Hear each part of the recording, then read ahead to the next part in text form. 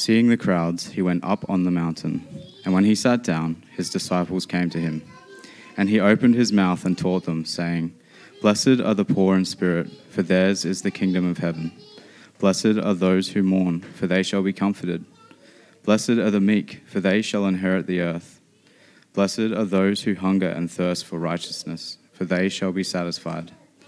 Blessed are the merciful, for they shall receive mercy. Blessed are the pure in heart, for they shall see God. Blessed are the peacemakers, for they shall be called sons of God. Blessed are those who are persecuted for righteousness' sake, for theirs is the kingdom of heaven. Blessed are you when others revile you and persecute you and utter all kinds of evil against you falsely on my account. Rejoice and be glad, for your reward is great in heaven, for so they persecuted the prophets who were before you. James Montgomery Boyce said that if we were to write the Beatitudes ourselves without knowing Jesus, they're more likely to sound like this. Blessed are the rich, for they have it all and have it all now. Blessed are the happy, for they are content with themselves and don't need others. Blessed are the arrogant, for people defer to them. Blessed are those who fight for the good things in life, for they will get them. Blessed are the sophisticated, for they will have a good time. How would you rewrite what a blessed life looks like?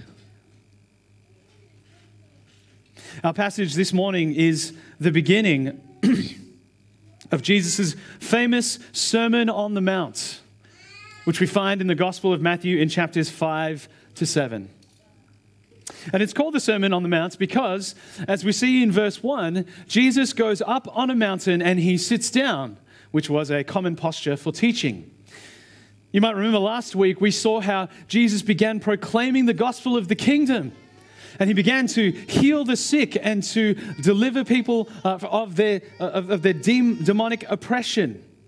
And so because of this, he healed all of them. The crowds got bigger and they started hanging around him, following him around. You notice how Matthew intentionally tells us that here in verse 1, his disciples came to him. The picture we have is one of crowds that are around the edges, and they're listening, they're hearing what he's saying, but his teaching is for his disciples. Meaning that everything we're about to hear him say in this Sermon on the Mount, everything from chapters 5 to 7 is directed to those who follow him. Which is why the teaching in the Sermon on the Mount cannot be applied to non-Christians.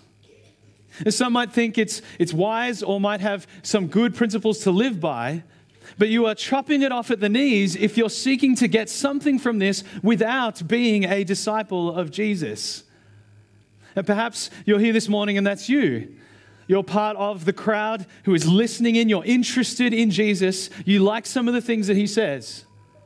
Now, let me encourage you this morning to listen for the things that make Jesus different from any other sage, from any other wise person, from any other religious leader.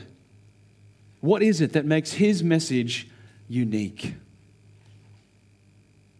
Well, the sermon begins with Jesus opening his mouth, as it says in verse 2. That's a phrase that is used in the Old Testament when something important or something significant or profound is about to be said. And Jesus opens his Sermon on the Mount with what we often call the Beatitudes. Now, they're called that because it comes from the Latin word beatus, which means blessed. Now, kids, can you tell me, is being blessed or being blessed a good or a bad thing?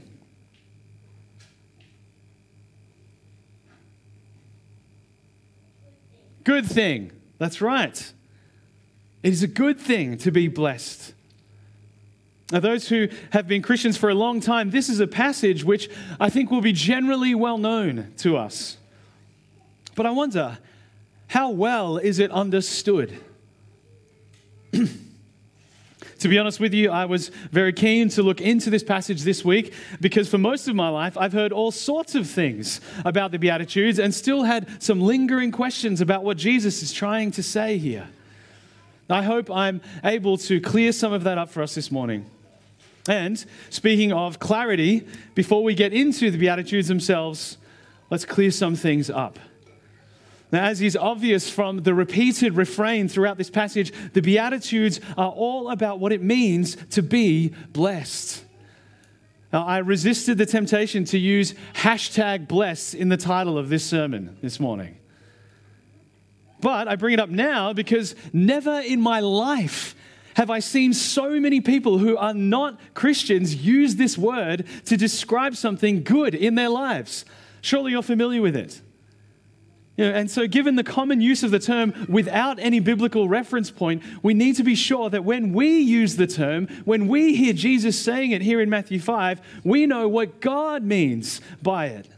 And so here are 3 key things that I think we should make sure we're clear on when we hear the word blessed or blessed. Now, firstly, being blessed is more than just being happy. You may have heard a translation of this passage which replaces the term blessed with the term happy. Happy are those. Now, that's not necessarily wrong because the one who is blessed will generally be in a happy state. But as ironically named New Testament scholar Eugene Boring said, the opposite of blessed is not unhappy, but cursed. Jesus is talking about more than just the emotional feeling of cheerfulness. Which brings us to the second point. Being blessed is about more than just a feeling. It is about the state that a person is in. A person can be happy even though others might look at their state and think, well, they're not blessed. In Scripture, a state of blessedness is most often achieved by God's decree or God's direct blessing of a people or a nation. He blesses Adam and Eve. He blesses Abraham. And throughout Deuteronomy, he talks about how he blesses his people if they obey. And the book of Deuteronomy finishes with Moses blessing the nation. Which brings us to the third and final point about blessedness. Being blessed is an objective state of being that God has given, which is, or at least should be, considered to be an ideal state. Being blessed is not about whether you feel blessed or not. It's about whether you actually are or not. Now, I say all of that because how we view what being blessed is will have a tremendous impact on how we understand this passage. If we only think of being blessed as being #blessed, as in everything looks great, everything is going right in my life, then we will completely misunderstand and find confusing what Jesus has to say. And I also say it because I get the feeling for most of us, our list of the blessed would look more like the one I shared at the start. In almost every single one of these Beatitudes, the ones whom Jesus calls the blessed are definitely not the ones that we would call the blessed. Yet Jesus inverts those expectations. Now, Jesus' original hearers, these are people who are used to disappointment. Israel has had their nation destroyed, attempts to maintain its status as a nation have been thwarted, and now they are living under Roman law, Roman rule. Their spirits are likely broken. They're more accustomed to mourning than they are to rejoicing. And they seek to try and gain God's favor, God's blessing again, because they recognize that Israel lost all of that because of their disobedience. And so as the Pharisees did, they seek to obey the law by creating laws on top of the law. So you can imagine as the crowds come in, as they lean in to hear what Jesus has to say, They must be thinking, what is this miracle worker going to say about our current state? Jesus opens by telling them that they're broken spirits and that their mourning is not for nothing. That in fact, such mourning in the kingdom of heaven means they are blessed. This morning, we'll work through all of the Beatitudes, some longer than others. And all of my headings are the same as the Beatitudes themselves. As we'll see, Jesus gives 8 Beatitudes in verses 3 to 10, and then he expands on the last one in verses 11 and 12. So there are 8 Beatitudes, there'll be 8 headings.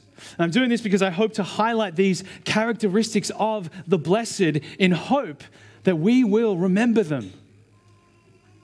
And the first sets us up for the whole list. Let's begin with the first one. Blessed are the poor in spirit.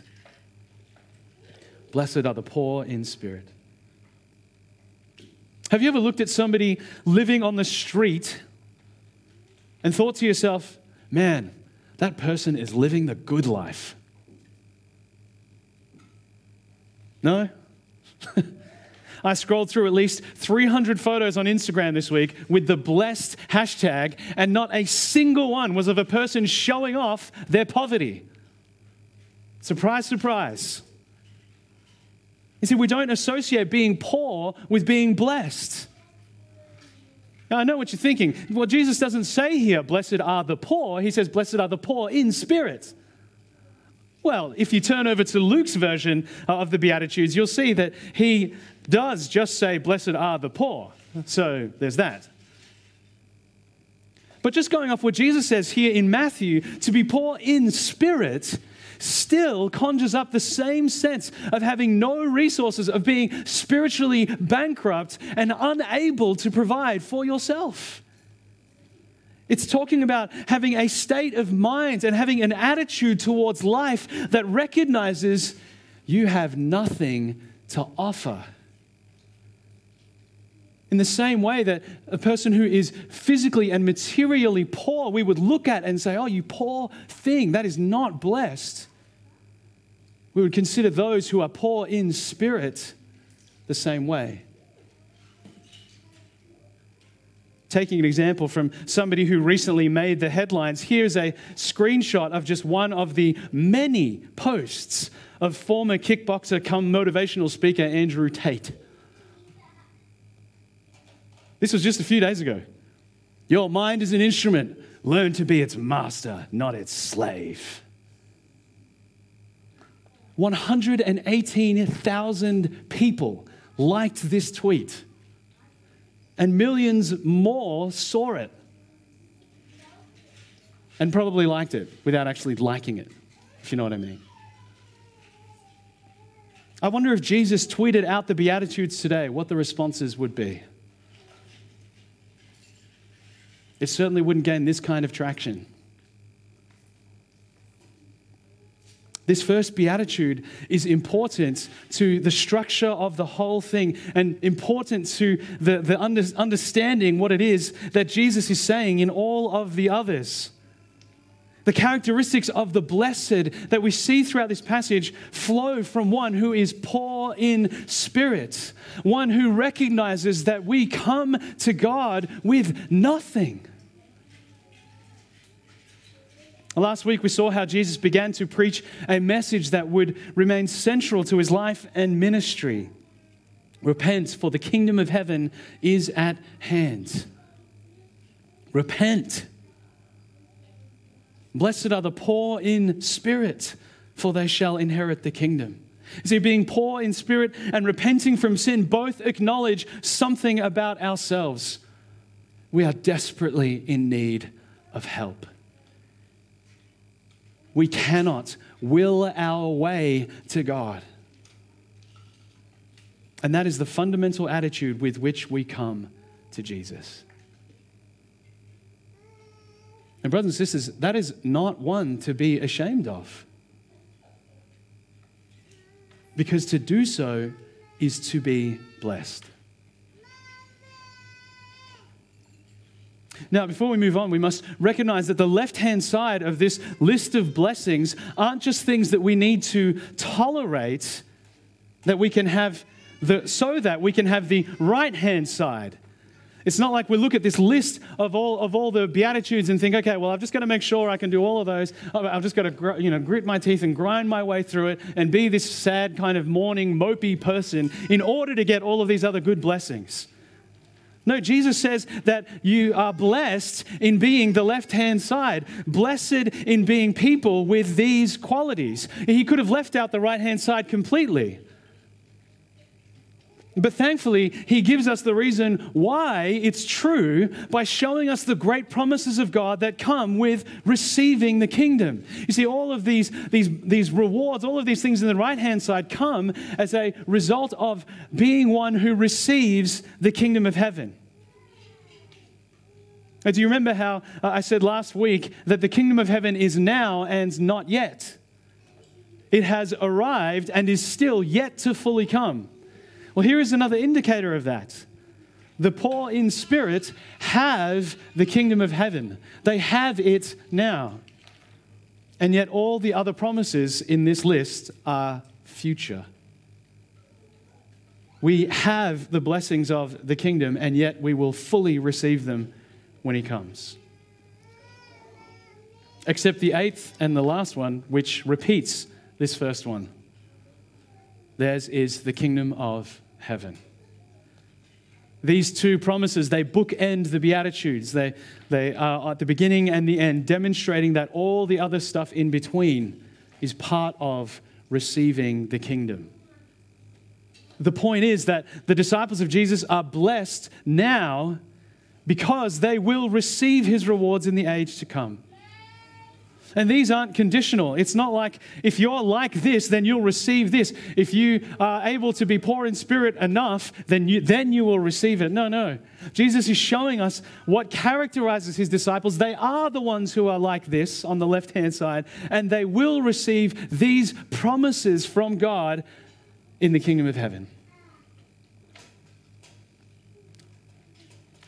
So ask yourself, which would you rather? Would you rather today's message that says you need to be master of your mind if you want to be blessed? That you need to go out and get your success if you want it? Or the poverty of spirit that Jesus offers to all those who receive the kingdom of heaven? This is something I'm sure we struggle with in many areas of life. But perhaps the most tragic is when we're around the very people who ought to encourage us in and through it. Church, when we gather together on the Lord's Day, do we come with a poverty of spirit that says, Lord, I am spiritually bankrupt, so I come to your throne of grace in desperate need of grace? Are we willing and ready to actually come just as we are, demonstrating, showing how much we desperately need Jesus? Or are we more likely to do what Adam and Eve did and cover up our shame and nakedness with fig leaves? Brought to you by Calvin Klein. When one of our fellow members of the body comes on a Sunday feeling and speaking honestly about the rawness of their state, about the difficulty that they are walking through right now, how do you respond?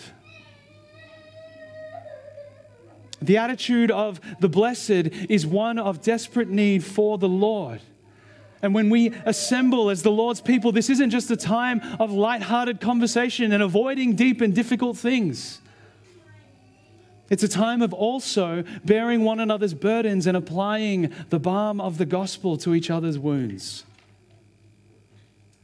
If we cannot be poor in spirit with one another, then how could we possibly expect to be that anywhere else?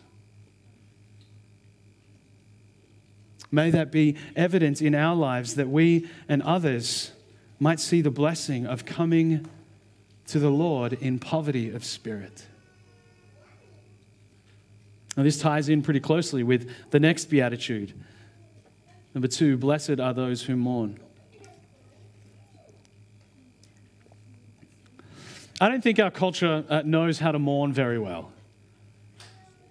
generally speaking. I think it's getting better, but it's still generally true, I think, that we would prefer to hide or bury our mourning than display it. In the Old Testament, mourning was seen for all sorts of reasons, and particularly when a person experienced great loss, like Job, or when the nation of Israel received God's judgment. Now, all mourning is a recognition of and response to the fact that things are not the way they should be. And so we mourn over the effects of the fall. We mourn over death. We mourn over injustice. We mourn over strife. And ultimately, the thing which is the cause for the vast majority of that, we mourn over our own sin. Psalm 119, 136 says, "My eyes shed streams of tears because people do not keep your law." This is such an appropriate attitude because, as Jesus would make clear later on in his ministry, he is the one who fulfills Isaiah 61. He is the one that the Spirit of the Lord God is upon, whom the Lord has anointed to bring good news to the poor. And that chapter goes on to say in verse 2, to comfort all who mourn, to grant to those who mourn in Zion, to give them a beautiful headdress instead of ashes, the oil of gladness instead of mourning, the garment of praise instead of a faint spirit. That is what Jesus came to do. Those who mourn are blessed because they will be comforted. They're blessed because though they grieve this fallen world and their own sin, they know that as surely as day follows night, comfort follows mourning. This is a bedrock reality of the Christian life. Can you imagine what it must be like to mourn over something about which you believe you will never receive comfort? Consider those who don't believe in God or in any age to come. Imagine the grief of losing a child or a spouse on a honeymoon, or an injustice committed against you and the offender walking free. Or perhaps mourning over a life that just has not gone to plan. Where would you go to find comfort? Such circumstances, as I'm sure you can imagine, often result in a life of mourning over something that cannot be made right. Some seem to never recover. Perhaps even as a Christian, this isn't something that you have to imagine.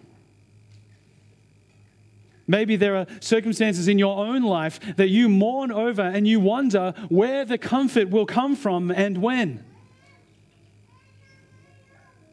Brothers and sisters, don't seek comfort the way the world seeks comfort. Don't seek comfort in seeking to have your circumstances or your problems fixed. Jesus doesn't say, "Blessed are those who mourn, for they will have everything that they are mourning about fixed." No. He says, "Blessed are those who mourn, for they will be comforted." How? Through the one who has brought the good news of the kingdom. God comforts us by wrapping his own arms around us as we weep, so that we can feel the warmth of his love and know the security of his sovereignty. To know that he is good. The comfort that he will one day wipe away every tear is a comfort to us now. It's hard to grasp that in the midst of our mourning, but it is a promise of Jesus that means we are blessed. We look forward to the day, we anticipate the day when those tears will be wiped away. And that brings us comfort in the here and now. We do not mourn as those without hope. Hold on to that, brothers and sisters. because the one who is gentle and lowly will comfort us. Which brings us to our third beatitude. Blessed are the meek. Blessed are the meek. Kids, does anyone know what meek means? Anyone? This is a tricky one. Have you heard the word before? Yeah? Got any thoughts on what it might mean? No? Yeah? Well, you know what? It sounds like another word that many people often get it confused with in terms of its meaning. Can you think of a word that rhymes with meek? Mia. Oh, we'll keep working on that rhyming skill, Zai. Good. It's good. Starts with M. Beak. On a duck. Weak. Thank you, Beck. Weak. Now, it's easy to get them confused because not only does meek sound like weak, but its meaning might make you think of weakness, certainly in our culture. But being meek is not about being weak. It is about being gentle and humble. The meek person doesn't boast in themselves and is not harsh with others. In fact, the Greek word used here is sometimes translated in our Bibles in English as gentle, the same word. And guess which person who is anything but weak is described this way? Who is described as gentle and lowly? Jesus. That's right. Matthew 11:29. The meek are blessed because they follow in the footsteps of their Lord and Savior. The writers of the New Testament letters, they agree. Galatians 5:23 tells us that meekness is a fruit of the Spirit, and other passages exhort us to put on meekness, like Colossians 3:12. Blessed are the meek. But what does our culture prize? What do we value and hold up as blessed? Only the strong survive. I did it my way. Or in the words of Buddha, by oneself is evil left undone. By oneself is one made pure. Purity and impurity depend on oneself. No one can purify another. But Jesus doesn't tell us to look within ourselves to be made pure. He says, come to him in meekness. Come to the meek one who is gentle and lowly in heart. For the meek will inherit the earth. The old covenant promise of inheriting the land, as captured by David in Psalm 37:11, looks forward to a promise far more vast in scope in Christ. The meek will not just inherit the land, they will inherit the whole earth. Because when Christ comes again and the kingdom of heaven comes in all of its glory, he will establish a new heaven and a new earth. And it will be, in the words of Graham Goldsworthy, God's people in God's place under God's rule. Brothers and sisters, you don't have to try and inherit the earth today. You don't have to try and go and get it. You can trust that those who humbly come before God and follow after our Savior will inherit it all. Those who want to be like Jesus, how could we seek anything else but meekness? Because it is our desire to be like him. It brings us to the fourth beatitude. Blessed are those who hunger and thirst for righteousness, for they shall be satisfied. Righteousness means living righteously. It means doing what is right. A couple of weeks ago, we saw how Jesus was tested in the wilderness by fasting for 40 days. What's the longest that you've gone without food? Anyone? Anyone done more than 3 days? If you haven't done it, I encourage you to try it for at least a day. Because as I mentioned last week, or a couple of weeks ago, fasting from food is like an object lesson of this beatitude. The act of fasting trains and focuses your mind on what it means to hunger and thirst for other things. It helps you to feel that. Psalm 42, verse 1, as a deer pants for flowing streams, so pants my soul for you, O God. My soul thirsts for you, for the living God. When shall I come and appear before God? Even if you've never seen a deer in your life, surely you've seen a dog after it has run around in the Darwin heat. It has its tongue hanging low as it looks for the nearest source of water in order to slake its thirst. That is the image Jesus wants us to capture. One of being completely unsatisfied and totally famished and desperately needing nourishment. That's the kind of longing for righteousness, the kind of panting after, the kind of ravenous pursuit until that hunger is satisfied and that thirst is slaked that Jesus characterizes the blessed. How often does that characterize us? Do you hunger and thirst for righteousness like that? And to be honest, more often, it seems to me like my hungering after righteousness looks more like trying to find a box of shapes in the cupboard. Are we not a Christian culture that is far quicker to minimize our sin and to invoke so-called grace as a baptized excuse for our slouching in righteousness? Consider two people standing before a loaf of freshly baked bread. One hasn't eaten for a week, and the other has just had a big bowl of spaghetti bolognese. Which one is going to grab that loaf and devour it in 10 seconds flat?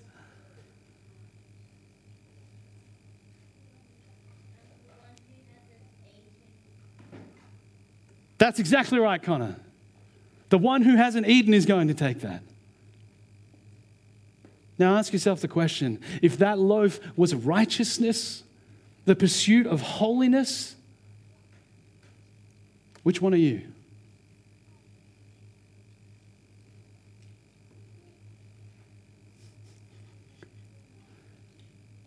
Brothers and sisters, this is not a new phenomenon. This is not a new struggle for the Christian. Listen to J.C. Ryle's words from his book, Holiness. I have had a deep conviction for many years that practical holiness and entire self-consecration to God are not sufficiently attended to by modern Christians in this country. Politics or controversy or party spirit or worldliness have eaten out the heart of lively piety, lively righteousness in too many of us. The subject of personal godliness has fallen sadly into the background. He could have written that last week. And yet that book was published in 1877. It's one definitely worth reading, and you'll hear a bit more of it next week. Brothers and sisters, do you hunger and thirst for righteousness? Why are the hungry for righteousness ones blessed? For they shall be satisfied. Well, how is it that a person who longs to be holy as God is holy be satisfied? There is only one way.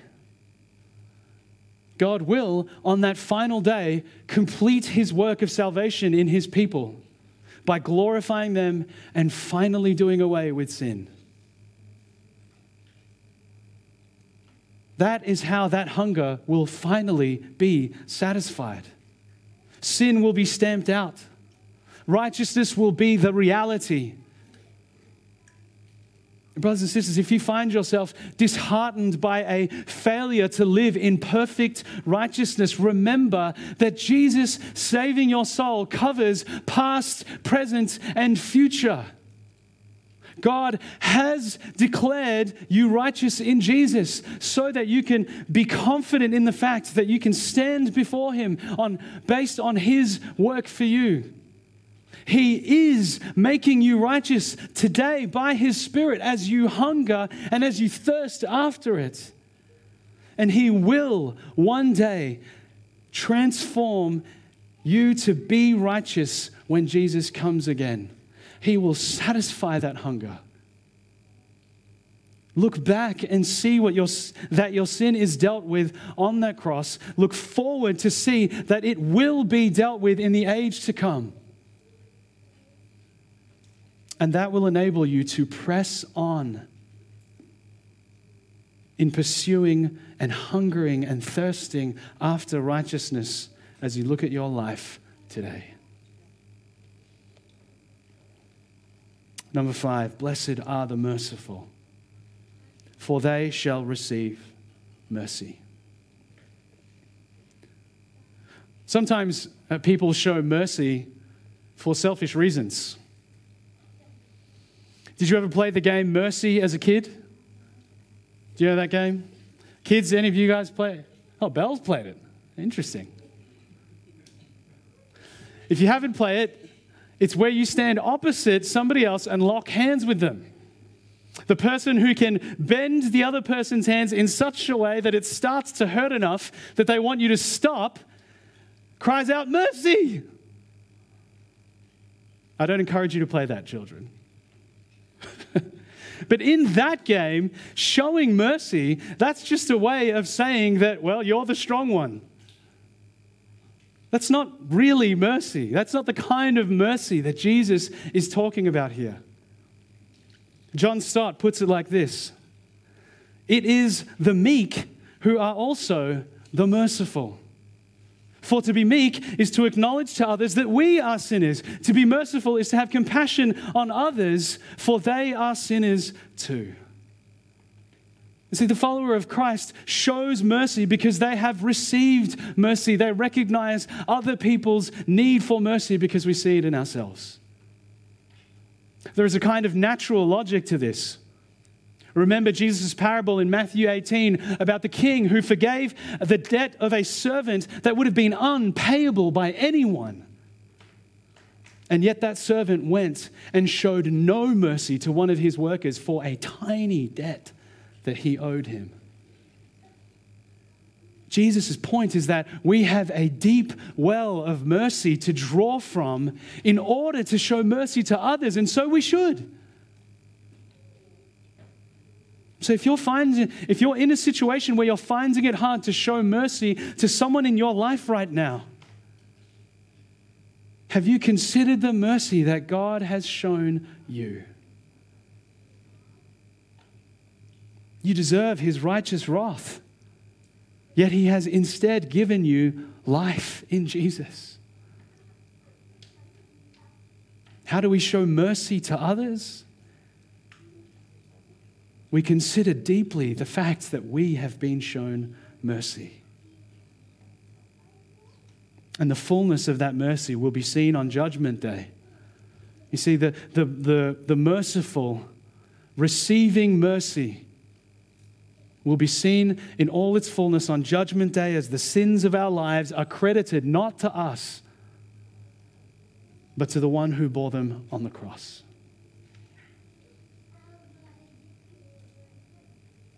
Blessed are the merciful, for they shall receive mercy. Number 6, blessed are the pure in heart. God promises in Ezekiel 36 that He will give His people new hearts. This is one of the great promises that you find, especially in Ezekiel and Jeremiah, about the new covenant. The law will be written on the hearts of God's people. And this is what we see throughout Jesus' ministry, right? The Pharisees wanted to obey the law because they didn't want God's judgment and curse again, but their hearts grew cold and hard towards the Lord. So Jesus chastises them for their hard hearts, and He exposes and condemns their hypocrisy. Well, here at the beginning of His Sermon on the Mount, He points out the necessity, the cruciality of being pure in heart. The pure in heart are those who don't just obey God's laws to avoid judgment or to get some kind of benefit from him. They're the ones who seek him sincerely and without selfish motives. They seek him with purity of heart. And from that heart flows righteous living. You see, those who with redeemed hearts will see God. Perhaps you're here this morning, and as I mentioned earlier, you're wondering what the difference is between Jesus and every other teacher who has walked the earth. Well, the difference is this. Unlike Buddha, the good news of Jesus' kingdom is that a person receives it not by their own effort, but by his work. God's word says that we have all sinned and fallen short of the glory of God, resulting in our condemnation. But God, in his great love and mercy, sent his only Son to live the pure and righteous life that we could not, and to die as our substitute on the cross. The good news of the kingdom of heaven is that by repenting and turning from our sin, by recognizing that we bring nothing to the table, that we are poor in spirit, and by putting our faith in Jesus, God shows us mercy in him. This is not a self-help, look within yourself to find your purity kind of message. It's a look to him and be purified kind of message. Will you turn to Jesus and receive a new heart? For the pure in heart shall, on that day, on the day when Christ returns, see God. Number 7, blessed are the peacemakers. Robin has been teaching some of our kids recently some material from Peacewise Ministries that has helped equip our kids in dealing with conflict. One of my favorite results of that so far is when my eldest son Zai is around his 2 older sisters and they start to have a bit of an argument. And sometimes Zai will just say in the middle of it, "Conflict!" And it's a good trigger for them to remember the peacemaking path that they've learned. God, me, you, us. How do we make peace in this? Peace is an important theme in the Bible. Why? Because God is a God of not of chaos and disorder, but a God of peace. And so if God is a God of peace, then of course his people will be people of peace. And this makes sense because as Jesus says, they shall be called sons of God. A son is like his father. Now remember how throughout the first few chapters of Matthew, God shows us how Jesus is the Son of God. He is the true Son of God. Now, even though that term was used for God's people Israel, he described them as the Son of God. They disobeyed him so often that they didn't represent him as they were supposed to. But they foreshadowed the one who was to come, upon whom God would say at his baptism, "This is my beloved Son, in whom I am well pleased." The beauty of this promise is that in this beatitude is that it shows how followers of Christ will share the same title and inheritance as him. Because we are in the Son of God, we shall be called the sons of God. Now, you've heard me say over the last couple of years that often the Bible's gendered language, like brothers, refers to both genders. You could replace that with brothers and sisters. And that is still true here. All who are in Christ are sons or daughters of God. But it's important to grasp the weight and the significance of this title. The son in the ancient world was the one through whom the inheritance would be passed on. He was the heir to the throne. He enjoyed certain privileges that daughters did not. And the beauty of the gospel is that all who are in Christ receive that inheritance, whether male or female. And so, as is sometimes said, ladies, don't feel too bad about being called sons of God, because the men have to get used to being called the bride of Christ. There is intentionality in these images that God uses to describe our standing in Christ. And so, as sons of the God of peace, we make peace. And this is a peace that is more than just pacifism. It's more than just passivity. We seek and make peace in our homes and in our relationships and in our workplaces and in our world. We don't seek conflict, nor do we simply just try to avoid conflict. Peacemaking is not a passive thing. Peacemaking is an active pursuit of removing conflict and reconciling people to God and to one another. Now, Lord willing, we'll hear more about that from Josh in a couple of weeks. But blessed are the peacemakers, for they shall be called sons of God. Now, eighthly and finally, blessed are those who are persecuted for righteousness' sake. So we come to the other end of the bookend. And righteousness makes a roaring comeback. Christian history from the time of Jesus to today is filled with persecution. Just open up Fox's Book of Martyrs or visit the Voice of the Martyrs webpage, and you'll see that Jesus' promise in Mark 10:30 that all who follow him will receive persecutions has always been true. Now, every time and place will result in a different type of persecution.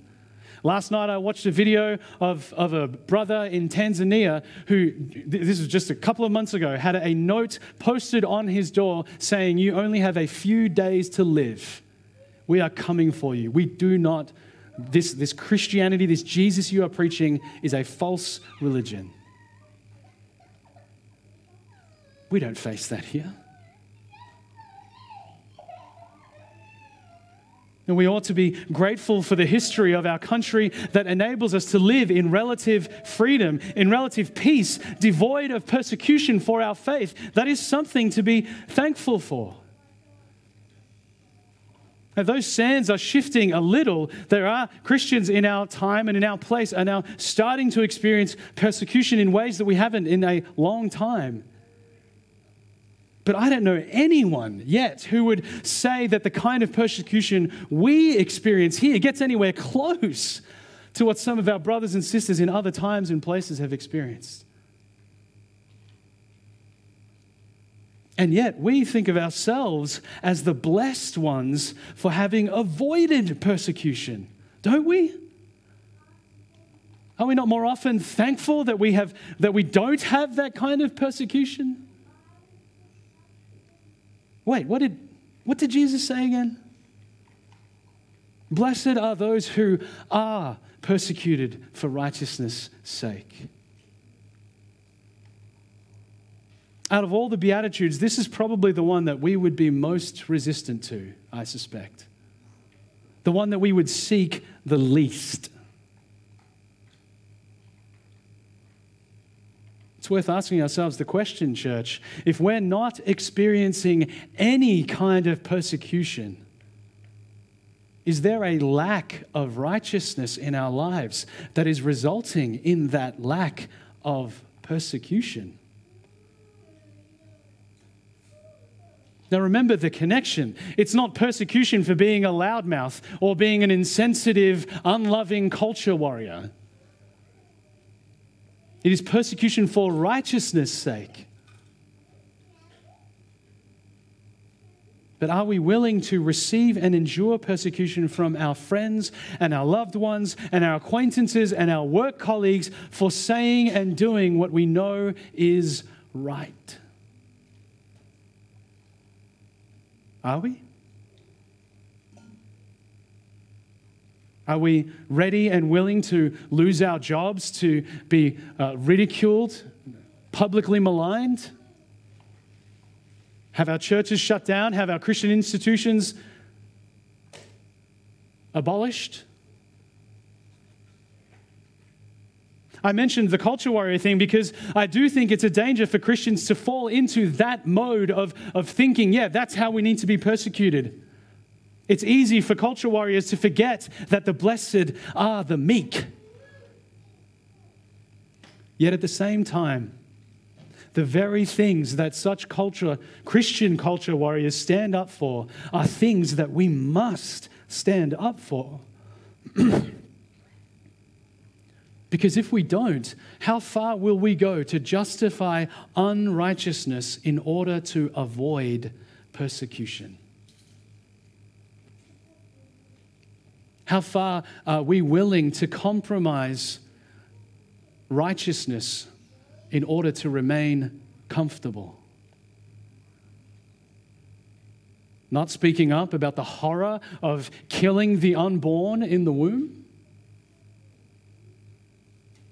Falling over ourselves to affirm identities that are built on lies and not God's truth?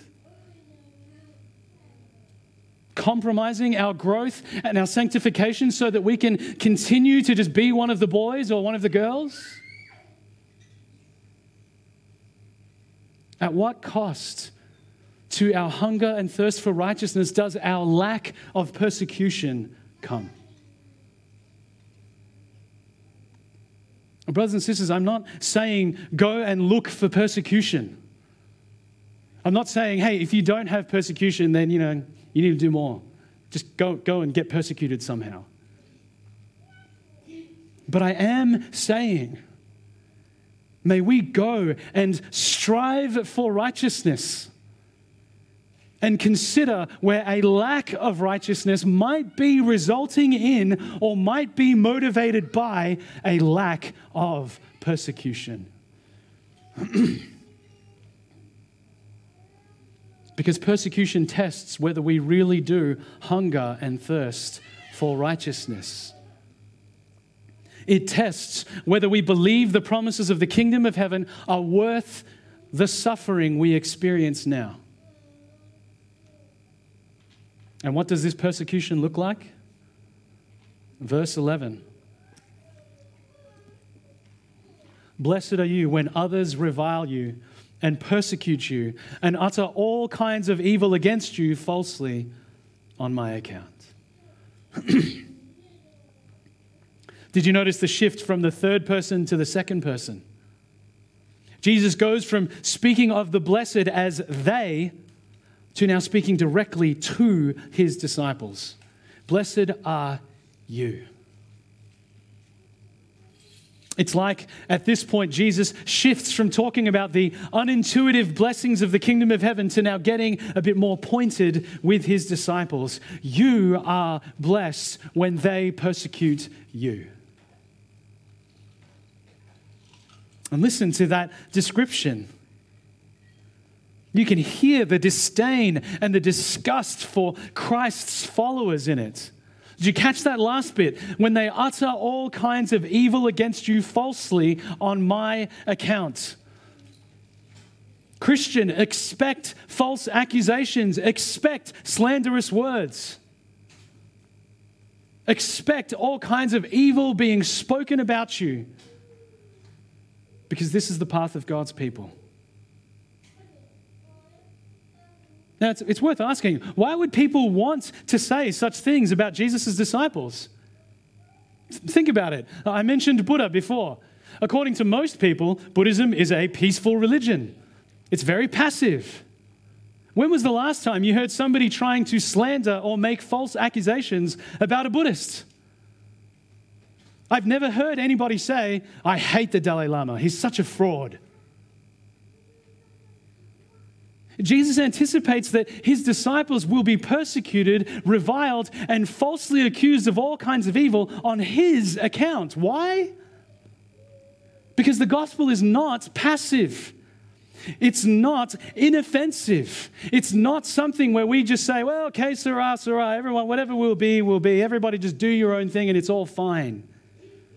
No, the gospel, the message of Jesus calls all people everywhere to repent of their sin and to trust in Christ. Now, once again, let me be clear. If we're not representing Jesus rightly, then we're not being persecuted on his account, but on our own.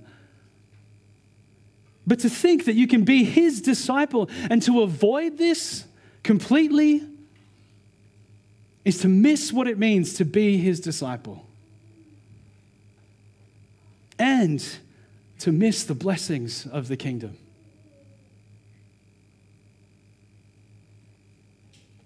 Now, by this stage, you might be thinking, man, is this thing really worth it? I mean, I look at my unbelieving friends and that blessed life looks pretty good to me, to be honest. I'm not sure that this list is doing anything for me.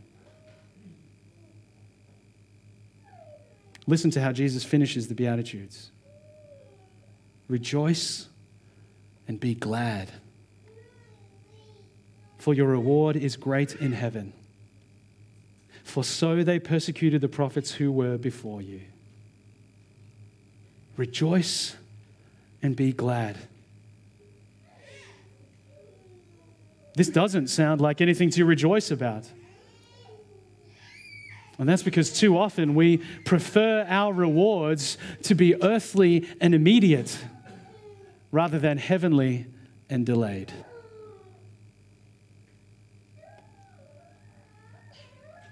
The now and not yet, brothers and sisters. Our reward is great in heaven, but we're not in heaven yet. Notice what Jesus finishes with. For so they persecuted the prophets who were before you. When we hunger and thirst for righteousness and live that out and are persecuted for it, we are in the same league as the prophets who experienced the same treatment from God's enemies. Like Daniel, who was targeted even though he was blameless. Like Jeremiah, who was repeatedly mocked and imprisoned. Like John the Baptist, who was imprisoned and even beheaded for calling out Herod's sin. And like the disciples who followed Christ after he was resurrected and ascended. The apostles who rejoiced that they were counted worthy to suffer dishonor for the name. And Paul, who would remind Timothy that all who desire to live a godly life in Christ Jesus will be persecuted. They knew what their Lord had said. And they knew that it meant that they were blessed.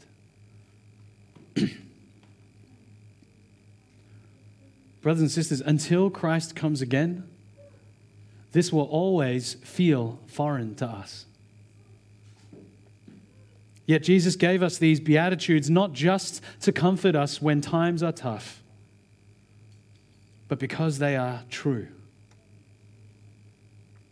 And if we don't believe them to be true, or we find it hard to feel that they are true, it's because our vision is still fixed on the kingdom of earth rather than the kingdom of heaven. It's because we've failed to fix our eyes on Jesus, the very one who embodied each of these to their fullest degree, and is the one in whom we see that these truly are blessings. They truly are beatitudes.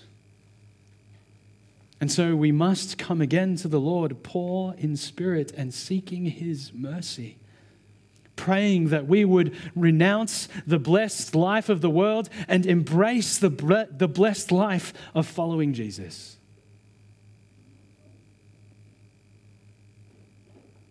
That is the truly blessed life. Let's finish with a prayer from the book, The Valley of Vision. Pray with me.